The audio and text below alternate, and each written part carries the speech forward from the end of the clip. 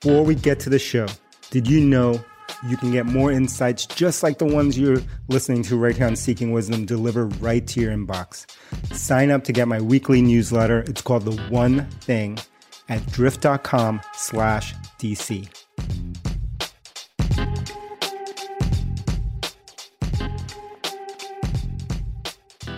And we're back, and we're brought to you by the fine folks at, if you're watching YouTube, you can see this, Drift.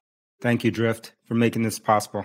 All right, young Adam, we are here. What are we talking about? We're back on Seeking Wisdom, the universe's only 6-star certified podcast. It's unprecedented. We're talking about what you wish you knew when you were younger, going down this tweet storm into one of my favorites, which is avoid consensus, avoid conventional wisdom. That is, unless you want average results. Boom. That's an easy one to talk about. I like that one. That's a strong tweet right there. That's a strong tweet. I like that. Someone's been doing their little homework on headline writing at Drift, I can tell. We've had a lot of conversations about how to write punchy hooks, and someone is paying attention. Whoever wrote that headline. Hello, Gail.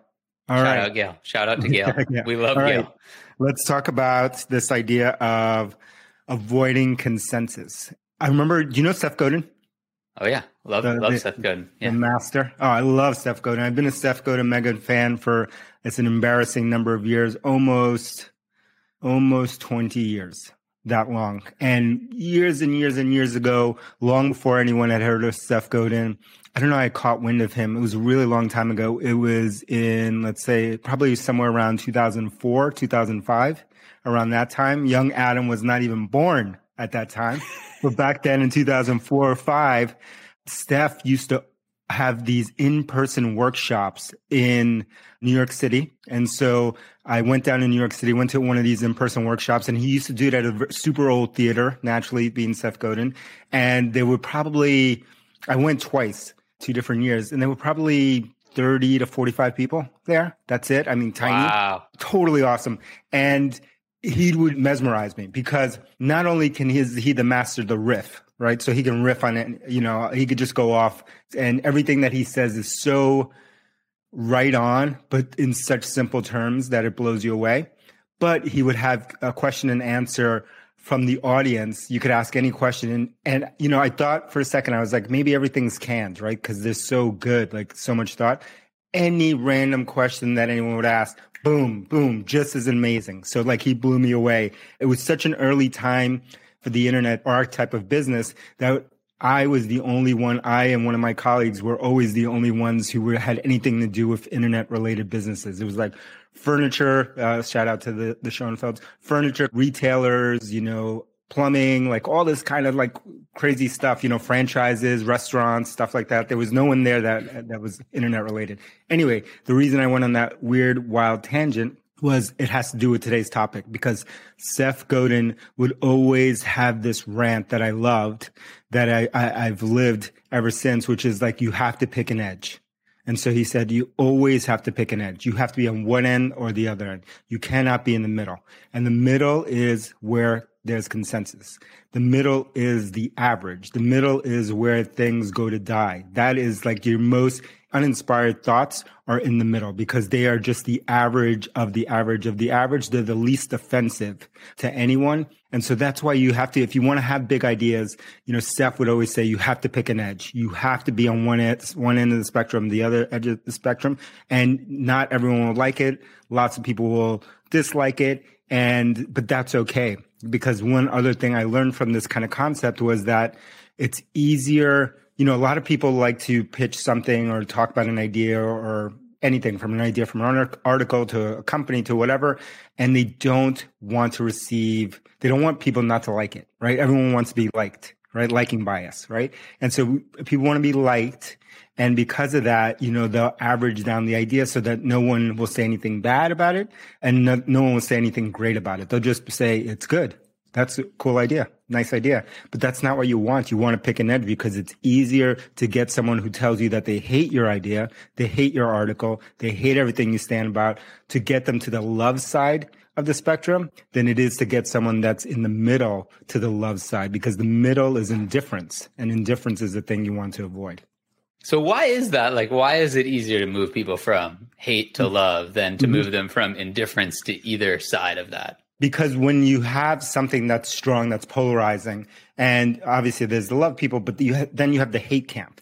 And the hate camp, you are striking an emotional chord with them. There's something about that is, actually getting them to give a boop, about the thing. They care, they're invested emotionally, even though the emotion is negative.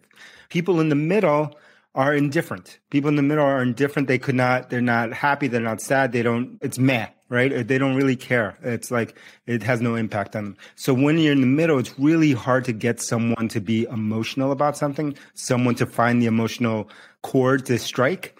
Then it is someone who already has that emotional cord, and it's, they hate the idea, they hate whatever. But those people, I found, you can easily convert them to the love side of the spectrum if you spend time understanding what is it that makes them react so negatively. Like, what is it about the idea? Is it the way that you're communicating? Is it something inherent in the idea? But there's something in there that's polarizing to them, and that is good, not bad. Bad is the middle. Bad is consensus, because, again, the people who are indifferent, they don't care. And I always would say, from a startup standpoint and an idea standpoint, that death is indifference. That is where you will die as a company. If no one has any reaction, if you can't find a niche or a group that, either hates the thing you're doing, that equally hates and loves the thing that you're doing, then keep moving, right? Because someone's got to hate it. So you got to find some emotion, good or bad. Yes, that's why every day I drink a glass of hater juice right here. See that? Look on YouTube. This is a glass of haters' tears, and I drink it like this. Yum, yum. It's a little salty, I've heard, the haters' tears. It's okay, because we're going to make all those haters and their tears laugh with joy. I love it. So companies are notorious for seeking consensus, right? Like, especially as they grow, teams, organizations, committees, right? There's all this kind of momentum toward consensus inside of companies. Can you talk about how you sort of have thought about fighting that at Drift and how you sort of setting that up? Question for you before I answer that. What do you call someone who's from Seattle? Seattleite? Seattleite. You got it. Seattleite. First try. Right. First try. Look at that. 6 stars. 6 stars only. A great businessman, a fellow Seattleite, has talked about this, answered this question many times.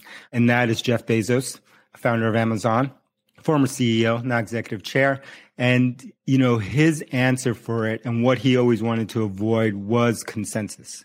And so his answer was to make sure that people have only one thing that they're responsible for. So they're single threaded, to break problems into many small pieces. And that was, that was represented not only in the hierarchy and the product teams and any of the organizational teams, but also represented in the very nature of Amazon Web Services and their approach to microservices, right? Keep breaking that problem down to the smallest unit so that someone could own it top to bottom, and you would avoid consensus, group thought, and group thinking. And so there are many things and many lessons you can learn from that.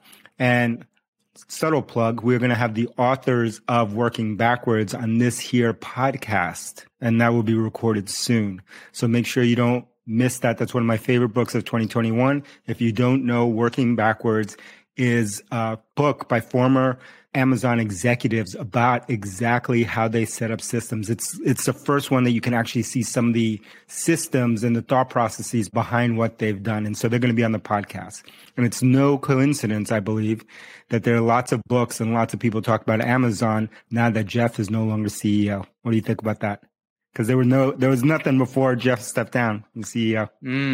So maybe we're opening the floodgates on more books from insiders. Okay. Yeah, because we have their books. We have Jeff Wilke out there now talking about how they did things, doing podcasts. Yeah. You have lots of people at Amazon starting to talk now, and for decades never appeared. Right, because we had the Everything Store, but he didn't actually get any exact commentary or anything like that. Yeah. So anyway, we're going to learn from them about how to set up exactly what Adam's asking here. How do you set up an organization to avoid consensus? Google did something similar in small teams. Facebook has done some similar things. Lots of companies have done a similar approach, which is a very open source distributed systems type of a model of how do you break a problem down into small pieces to avoid consensus, to avoid groupthink. And so for us at Drift, we've done a very similar thing of like, how do we keep breaking it down? And we've never You'll never get to the point where it's perfect. So we have to keep breaking it down, but you have to do everything possible to avoid consensus. Apple brought us this very idea of the DRI, which is something that we've adopted, which is directly responsible individual. That's what that acronym stands for. And the idea is that for every project, for every decision, there's only one DRI, and that is the person that makes the decision. And that the DRI is not just the person with the highest title in the room. It could be anyone that's been appointed to actually be the DRI of a project. And that person is the final person who will make the decisions. And that is their approach to try to break consensus versus, everyone in the room gets an equal vote. And then we go with the least offensive version to everyone. Yeah. I remember, if I think back, 3 years when I first joined Drift, seeing this show up, we'd have like some big Slack thread going and a bunch of people are jumping in and giving opinions. And maybe you or Elias would just say, hey, remember, seek feedback, not consensus, like that little reminder. And it's like, oh yeah, this is Will's decision, or this is Gail's decision. We're just going to go. Yeah. Super Which is helpful. One of our leadership principles, Drift leadership principles. You can see them on our website. Seek feedback, not consensus. Super important to us.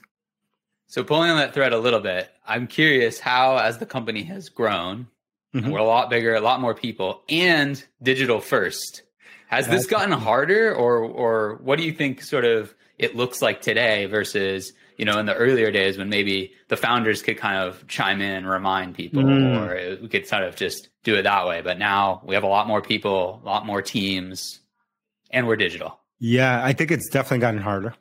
In my opinion, the part that's gotten harder is, so we've tried to do it on a teaching standpoint from getting new people in this kind of line of thought. What's harder is no matter what process or system or mechanism or what have you set up within a company, you always have to have inspection be part of that. And what's gotten harder in this process, especially being digital and scaling the team at the same time, is the inspection part. How do you make sure? How do you ensure? How do we have stewards who can go around and maintain that quality level? And again, Amazon has done something with the idea from a hiring standpoint of the bar raiser, again, appointing these people who are specially trained to make sure that they're not regressing to the average in terms of hiring people. And you have this bar raiser thing. We don't have a concept like that yet on recruiting, and we don't have a concept like that in some of our other processes now. And because of that, and because of the digital nature and scale of the company, I think the inspection part has gotten a lot harder. What do you think?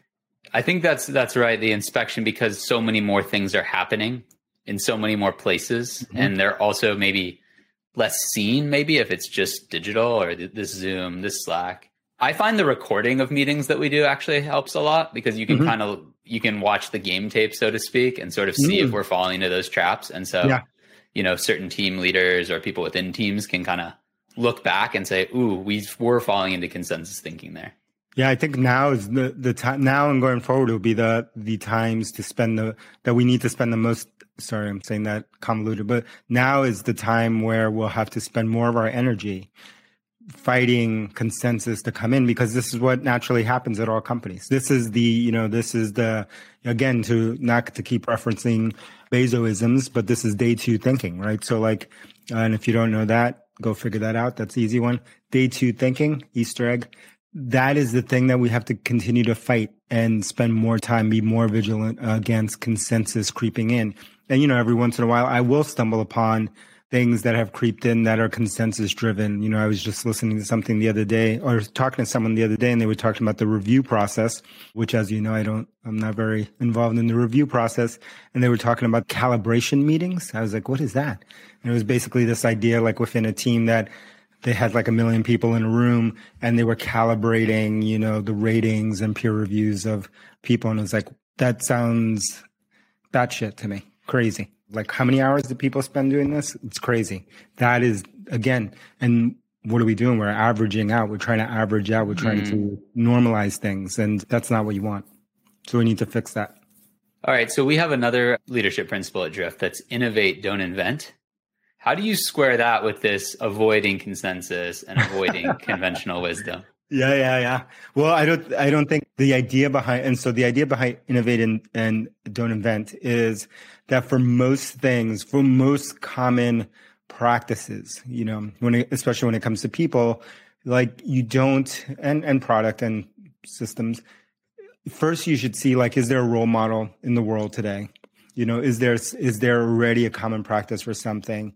And then examine it. And unless you can find a reason to create an entirely new process or new approach from the ground up, then you should try to take that process and either use it or that system or that custom and use it and maybe innovate on top of it. So build on top of that versus what we like to do all the time, which is like ignore, what's been done before, ignore the lessons of history, start from scratch every single time, make all the errors that the people who already have defined some process or some approach in the world have already gone through and learn nothing. And so it's less about consensus thinking and is more about respecting history and learning from history and figuring out when you should use this idea of inventing something, which is very important in our business and all businesses. It's very important to invent, but you can't invent everything. And sometimes we all get carried away, and like, especially with digital companies, like, you want to reinvent every single thing, which you can't.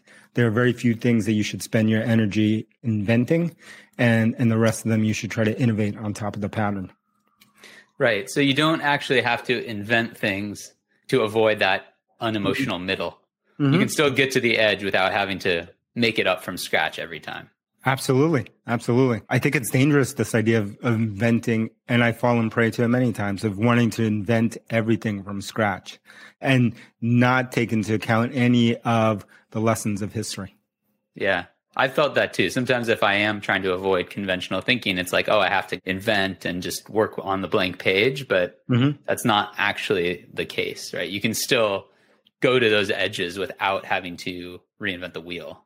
Yeah, or at the very least, start by examining history and trying to understand, why do people do this thing or do whatever, this pattern? Why did they do it? What have they tried before? What's failed? What succeeded? Why did they do this pattern? Sometimes you'll find a pattern that they do that makes no sense, and then you should invent an entirely new one. And it's just an artifact of time. That happens a lot. But sometimes there'll be very legitimate reasons why a pattern is the way it is. And then you should think twice before inventing in that category. Love it. All right. Avoid consensus. Avoid that unemotional middle. Mm-hmm. Be okay with people loving it and hating it, but you don't want the meh. You want the no response. That's a t-shirt right there. Yeah. Avoid the meh. The meh. I think there's an emoji for the meh. Yeah, there is. I use it all the time. If you use that, I know I'm wrong. It's got to be a hard hell yes or a hell no. Yeah, that one is just start over. If you were watching a YouTube version of this, and if you are, make sure that you subscribe, that you leave a thumbs up, comment on Adam's hair in the comments, put a little hair emoji in there, and I will go in there and make sure to heart all those comments. And make sure to click on that notification bell up here so that you get notified on new Seeking Wisdom episodes on their hair YouTubes. We're out. We're good, right? We're out. All right. We're done. Don't forget, before we're done, rewind, go back. Don't forget to leave a 6-star, or if you're feeling generous because spring is almost here, a 7-star only rating on the podcast system of your choice. Leave 7 stars, comment on Adam's hair or my lack of hair, and I'll send you one of these. And if you're watching the YouTubes, you can see what it is. Yeah, see that? Look at that gold. Don't tell them what it is. It's got gold. It's black and gold. Oof. All right. See ya.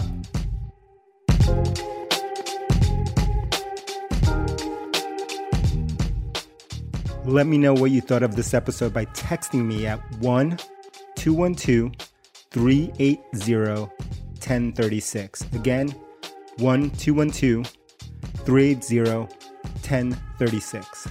Now, if you're looking for more leadership insights, sign up for my weekly newsletter, The One Thing, at drift.com/DC. Every week, I'll share a habit, tool, or mental model that's helping me reach my goals. Hope to see you there. Text me, hit me up.